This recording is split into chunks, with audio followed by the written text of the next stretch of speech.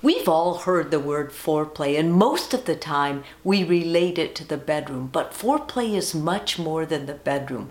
Foreplay is the way you talk to your partner and how you make them feel throughout the day. Your actions and words determine what happens or doesn't happen in the bedroom later on. Today on Reaction Reset, I'm going to talk about good and bad examples of foreplay.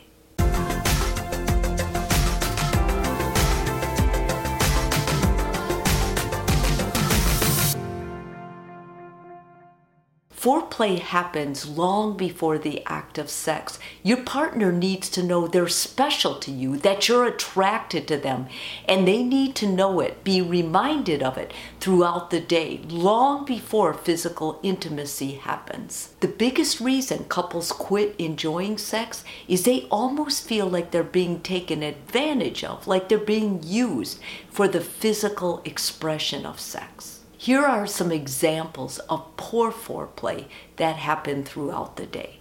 The first one, you ignore them while they're talking to you. Maybe you're on the phone, maybe you're distracted by the kids. Whatever the reason, you no longer look up at them when they're speaking. Not asking them how their day went, or acting like you're actually there, present, and that you care.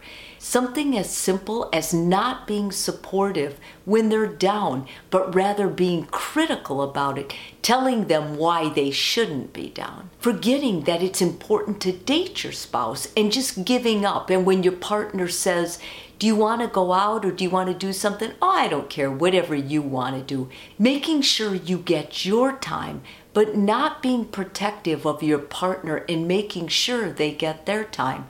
Not spending any time to get involved with the kids, not doing the chores, not engaging with the kids, leaving that for your other partner to take care of. Those all contribute to bad foreplay. But maybe the worst one is only giving them attention or noticing them when it becomes time for bedtime. I think that one is the most strongly felt, that the partner feels like they don't really matter to you. Those examples are of someone who doesn't care about their partner's well-being, who isn't invested in the relationship, who is not being protective or supportive of their partner. They're all poor examples of foreplay. Your intention may be pure. You may really love your partner. You may be very concerned with their well-being. But when you act like that, when you dismiss them, when you are distracted with the kids or with work or with a game on TV, you're basically sending the message, non-verbally sometimes, to your partner that they don't matter. And that is going to show up in the bedroom. Contrast that with good examples of foreplay. They look more like this.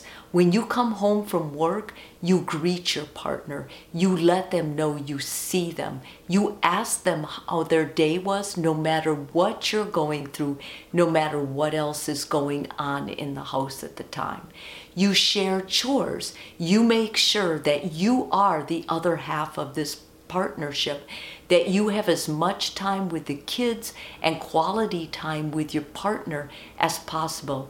You make sure to plan a weekly date where it's you and your partner, and no matter what, you help with initiating the babysitter if you need it, and making sure those plans are solid. That means you may have to schedule it with your partner to make sure it's on both calendars, but that shows your partner you're invested and they are still the most important person to you.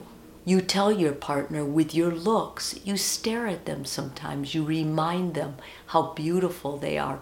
You remind them that you think about them throughout the day, and you do that by sending them a text, by sending them an email. Any way you talk to your partner throughout the day is telling your partner that you're thinking about them, and communication is vital for good sex. You touch your partner frequently. A hug, just holding their hand. You want your partner to feel your physical presence throughout the day, not just at bedtime. People don't come with on-off switches. And as a sex therapist, I can honestly tell you many problems do demand medicine. Many sexual problems with low libido are physical, but there are just as many that aren't physical at all. They're emotional. Libido goes down when the partners no longer feel intimately close. You feel intimately close with emotional intimacy. Sex cannot hold your relationship together, but emotional intimacy, closeness can. Remember, change your reaction, change your world.